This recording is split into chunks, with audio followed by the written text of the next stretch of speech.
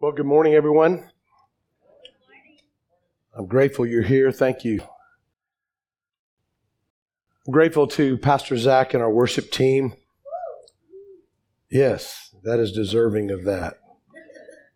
I also was reminded today of the team, our communication team that works in the sound booth in the back. Yeah, yes. Think about our ushers, greeters. Those that, yes. Those who prepare communion. I think about you. I was thinking this morning as I was sitting here, to hear your voices raised in worship and praise of the Lord is such a gift. Becky and I are very grateful that this is our church home. And today we're going to continue our look at this Sermon on the Mount, this longest recorded words of Jesus. I have an image I'd like you to look at with me. This is the area where most likely this sermon happened, in this area. You see the Sea of Galilee in the background. It's a beautiful place. This is called the Galilee. It's interesting that Jesus chose this place to begin his public ministry because this was a place of outlaws.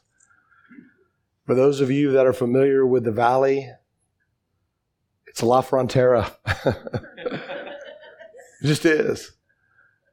It's where the outlaws went in. But Jesus chose to go there. In fact, his hometown was right near here, where he called home in his public ministry. It's called Capernaum, a little village.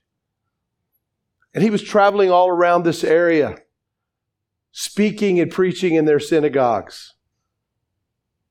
And a great crowd began to follow him. And what we know from this story is that he sat down when he saw the crowd. And by the way, that signifies that at that very moment, he's the authority. And we'll see from today's word that he's speaking as the Messiah. When he taught in winsome ways that people could apply to their daily lives. He made everyone feel welcome. When people came to him, they knew he wanted them there. He fed them physically. Maybe you remember the stories of the feeding of the 5,000 men. He fed them spiritually. The people loved to hear him teach. No wonder great crowds followed him. So we'll pick up where we left off last week, and I invite you, the scriptures will not be on the screen for this reason. I want to invite you to follow along in your Bible. Because of the power of the Word of God, we left off last week in Matthew chapter 5. We'll begin in verse 21 today. This is Jesus speaking. You have heard that it was said to those of old, you shall not murder. Whoever murders will be liable to judgment. But I say to you, can you hear the authority in that? This is the Messiah talking. But I say to you that everyone who is angry with his brother will be liable to judgment. Whoever insults his brother will be liable to the council. And whoever says, you fool, will be liable to the hell of fire. So if you are offering your gift at the altar and there you remember that your brother has something against you, leave your gift there before the altar and go.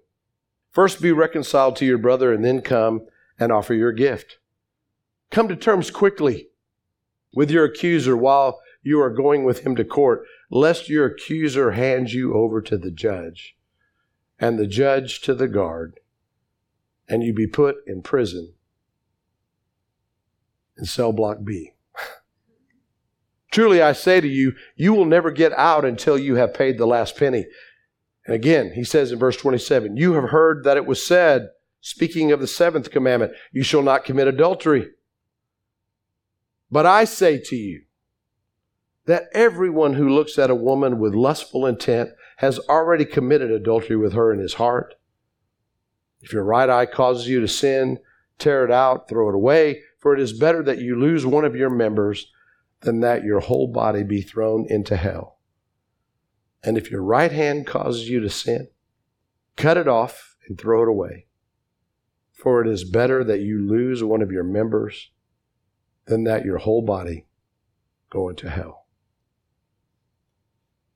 So Jesus, in that position of Messiah, says, you have heard it said when he spoke about the law, but then he stunningly confronts the law and Scripture and tradition with his supremely authoritative words, but I say to you. Christ Jesus wasn't contradicting the law. Oh no. In fact, earlier in this chapter, he says he didn't come to abolish it, he came to fulfill it. But his statement, but I say to you, reminds me of what the Apostle John wrote about him in his Gospel of John.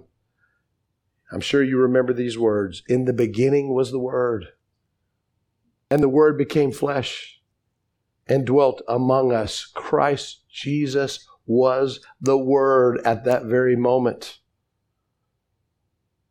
And he's telling us a new standard, a standard that the law scribes and Pharisees would not even try to keep.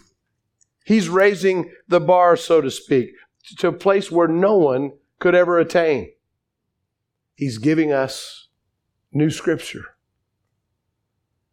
We heard last week from Pastor Bobby in that wonderful exposition that the law posed a great dilemma. It's this. It could tell us what to do, but never enable us to do it. So no one's capable of the law. And now Jesus comes along and says, not only should you not murder, but if you're angry with your brother, you're liable to the fire of hell. And not only should you not commit adultery, if you look at someone with lustful intent, it's as if you've committed adultery. What's a person to do? The Apostle Paul speaks about this in Romans 7, and he says that when talking about how to obey the commands of Jesus and that bar that's there, he says, I do not do what I want, but I do the very thing I hate. I have the desire to do what's right, but not the ability to carry it out. Have any of you ever experienced that dilemma? Can I see your hands? I'm glad every hand almost went up and you're not lying in church today. I have a desire to do what's right, Paul says. But I do the thing I hate. But I love it that Paul goes on to say, the answer to that dilemma is Christ in you. I thought that would get a resounding amen today. Amen. It's Christ in us. He's the one. But then the question is, well, what does that look like? This verse I want to draw your attention to when Paul's speaking of this conversation. He says the requirement of the law might be fulfilled in us. How? Who walk not according to the flesh, but according to the Spirit. There's the answer. But how do we do it? What does it look like in our daily lives? Here's the question for us today. How do we live and walk according to the Spirit and have the empowerment of the Holy Spirit? And I want to spend my last minutes with you today talking about that. It's often I hear from Christ followers these questions, these type of requests. Well, Pastor, I need wisdom. I'm stuck in a situation that there's no apparent answer. I keep butting my head up against a wall. Cried out to you. You're silent. Or I hear this. There's a sin in my life that's kept me captive, that I have no freedom. I know I belong to Christ. I know that my eternal place is in heaven, but living here now is hell because of my sin. or this. I'm facing a huge decision in my life, and I need wisdom. Jesus told his disciples that it would be good for them if he went away. I can't imagine what their thoughts were. But he said, if I go away, I will send to you and to us thousands of years later the Holy Spirit. He's going to guide you. He's going to lead you into all truth. And I hope you're listening with the ears of your heart today, because to learn to live a Spirit-empowered life is the key to living this life. So let's look at how we can live a Spirit-empowered life, shall we? We'll find it in the book of Galatians. Chapter 5 is where we'll begin, verse 16. And I invite you, if you're able, to stand in honor of reading God's Word.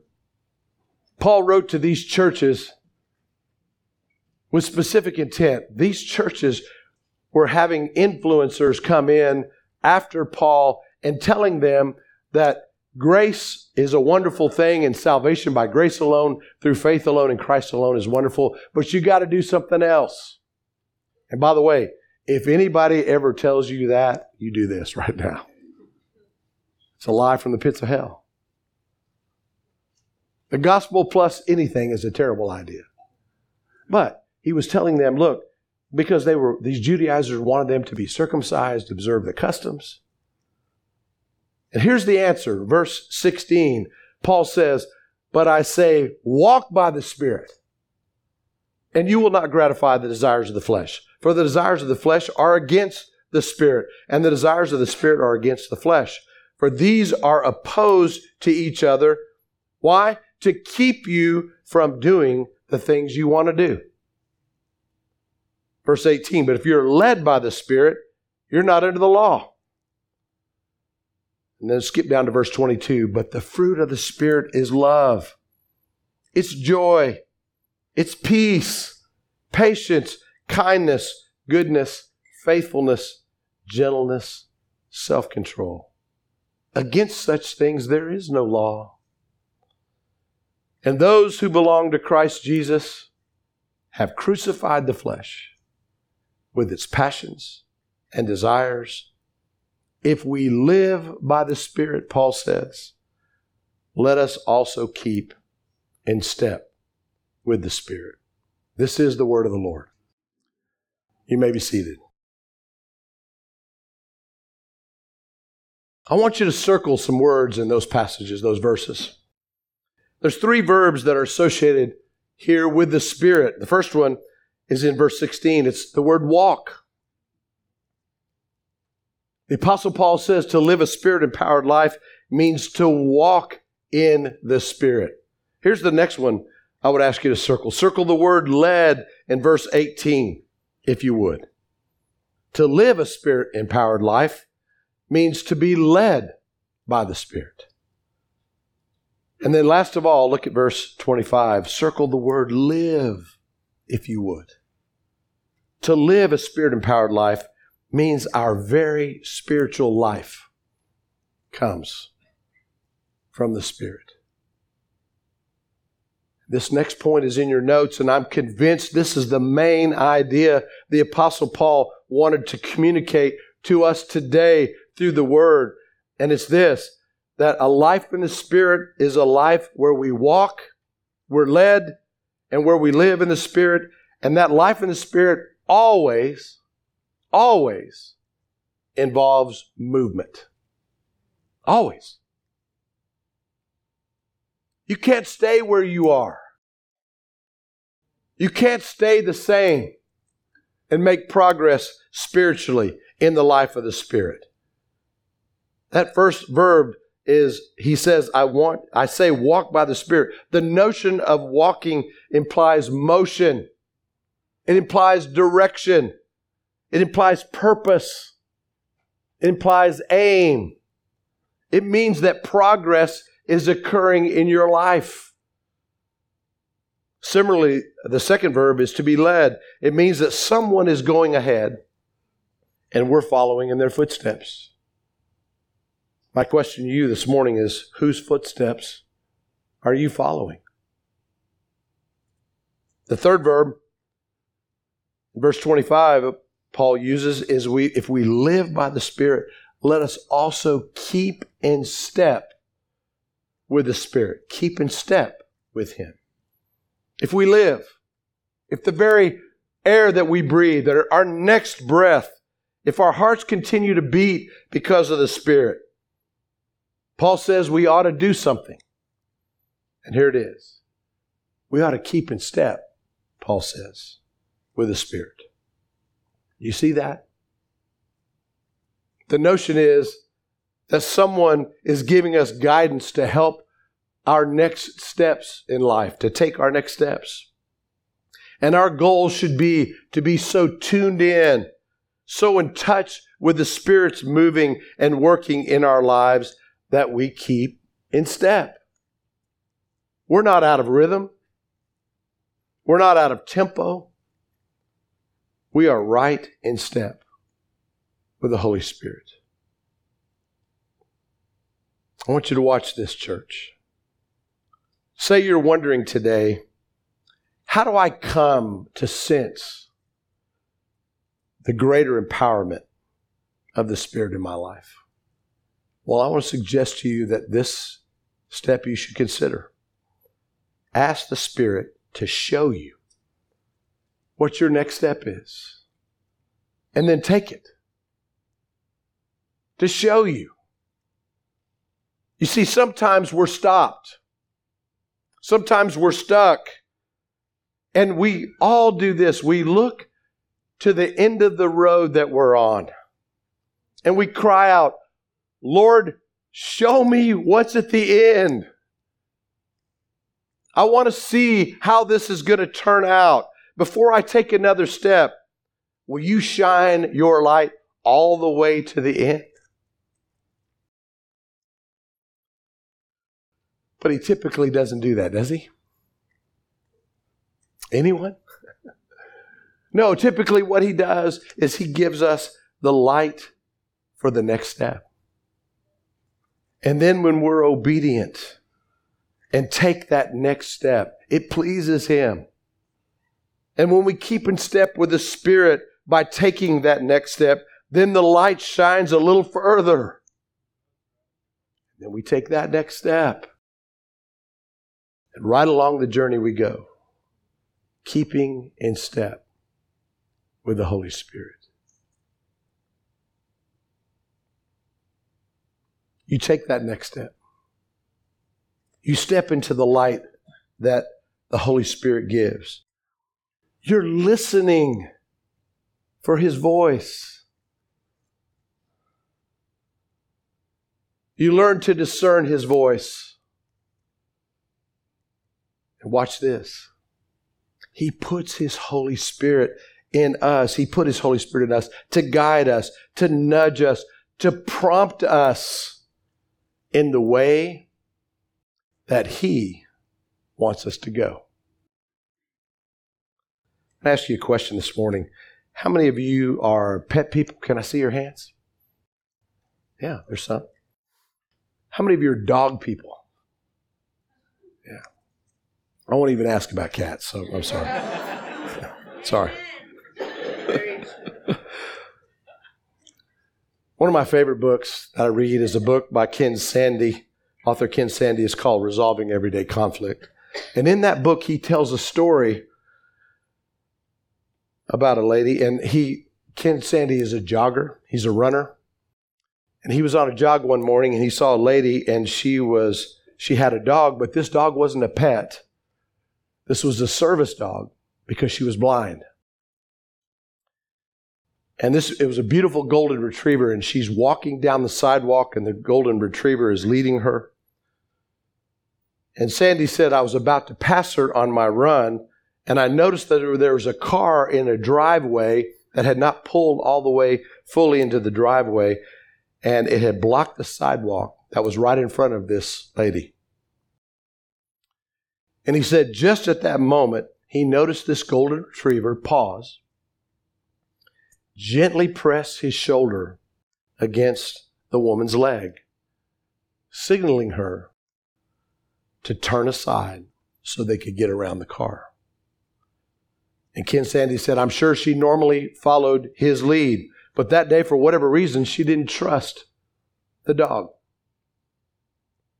Maybe she'd walked this route many times.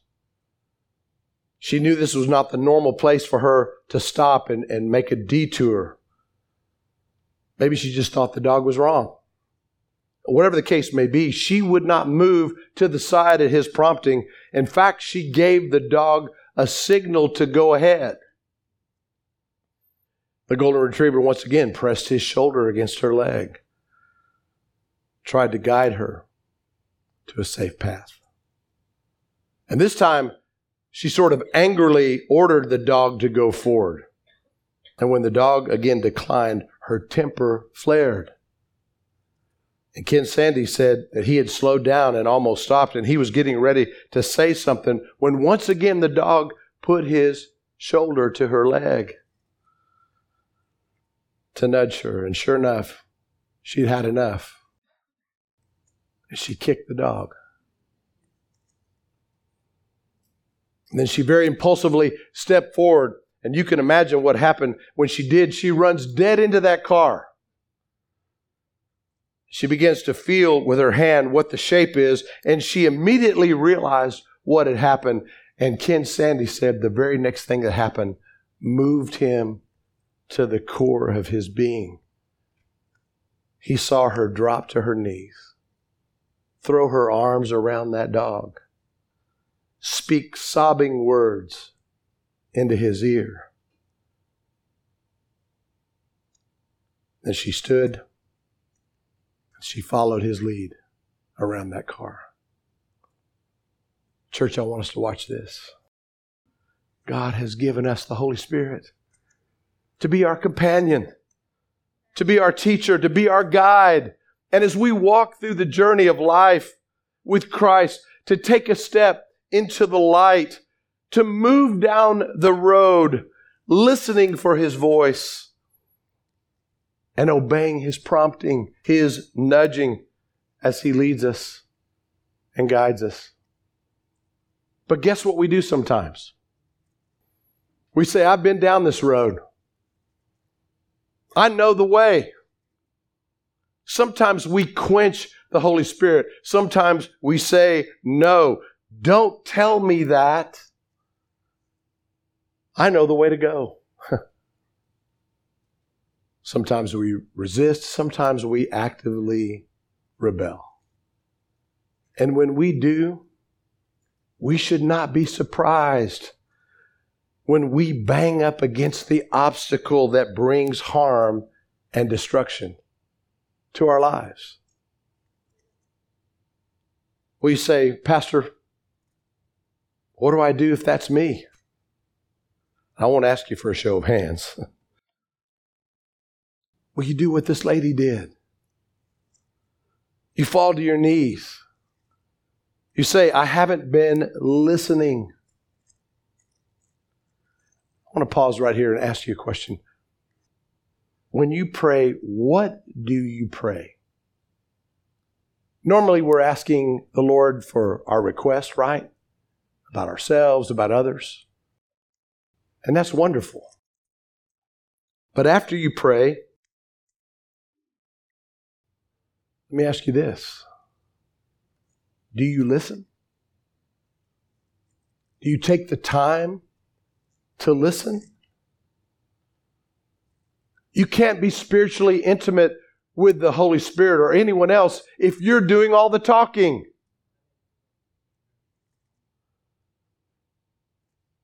Are you listening?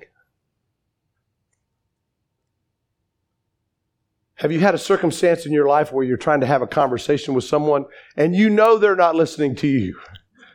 In fact, they can't wait till the next statement they're going to make. I'm intimate with my wife. If our conversations are always one-sided, what am I communicating to her? And I wonder if the Holy Spirit is like that with us. That we have all our requests for Him. We have things we ask Him to do, and then we don't pause and listen.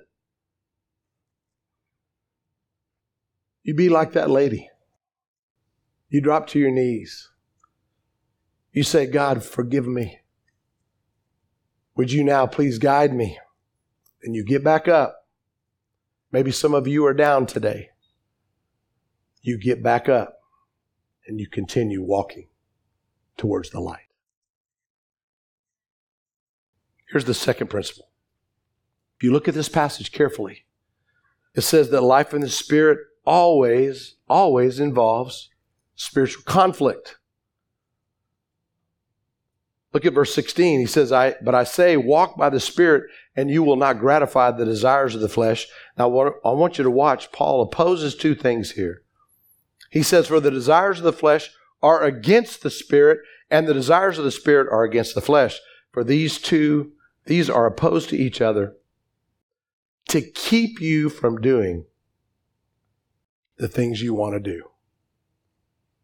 So what are desires? I included some of this narrative in your notes. It's things that we long for, things that we crave. I'm craving Becky's spaghetti right now.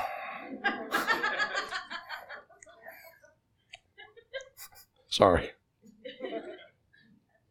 Some of our yearnings. And some of those longings come from the Spirit. But some of them are rooted in our flesh. And what does it mean by flesh? Well, it's an interesting word. It can have several different levels of meaning. Sometimes it's just our body. It means just our body. Sometimes it's our human nature. But most of the time when Paul speaks about the flesh, it means our fallen human nature, our sinful nature. And beloved church, culture is telling us lies these days. Our culture is telling us if you want to be authentic, if you want to be genuine, if you want to be real, if you want to be who you truly are, you always act on whatever your desires are, whatever your yearnings that are coming from within you. What a lie from the pits of hell that is. The Bible is clear. Some of these desires are sinful. They're fleshly. They lead to destruction. And we must evaluate those desires. Are they from the Spirit? Do they keep in step with the Spirit? Do they line up? Here's the most important thing. Do they line up with God's Word? Scripture must always be the lens through which we evaluate the desires in our life. And there will always be conflict as you walk through that. If you're in Christ, there's going to be this tug of war. I love what the poet Carl Sandburg, how he puts it. He says this, there's an eagle in me that wants to soar. And there's a hippopotamus in me that wants to wallow in the mud. The Bible says we say no to the desires that take us into the mud. And we say yes to the desires of the Spirit. Here's the last principle, that life in the Spirit includes the daily practices of both, first, actively putting to death the flesh. Paul says we crucify the flesh and its desires, just as Christ Jesus had a crucifixion to endure. Beloved, I know this will not tickle your ears, but so do you. There's a crucifixion that each of us are called to. And part of that process, part of that crucifixion while you're alive is to let the Word of God, to allow the Word of God to do its supernatural work in our souls, to guide and direct us when faced with these challenging moments. Here's the second thing, to actively yield to and obey the Spirit. We keep in step with Him. We say yes to Him. This requires intimacy with the Spirit. It requires more than you just having a one-sided conversation. Do you know the beauty of the Creator of the universe? And the Son has sent His Holy Spirit to speak to us. He calls us His friend. He has things to say to you. But to hear them, you have to be still and listen. Are you soaring with eagles?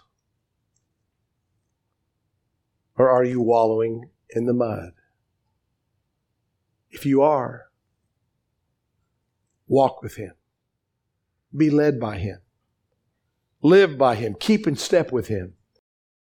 And in so doing, you will find abundant life. Let's pray. Father, I thank you for your timeless word. I thank you that your word is what guides us. I thank you, King Jesus, that you willingly left your place in heaven, set aside for some moments that place, and condescended to coming here and living a life in the flesh and agreeing to take the wrath of God, the full fury, and to pay for our sin, to provide abundant life. How could we ever thank you? And Lord, may we understand today and walk in the victory that you've purchased. Victory may look something different than what we think it might be, but it's victory nonetheless in the midst of circumstances and hard times. So today, Lord, as we prepare to participate with you, may we understand what it is to crucify our flesh. In Jesus' name I pray. Amen.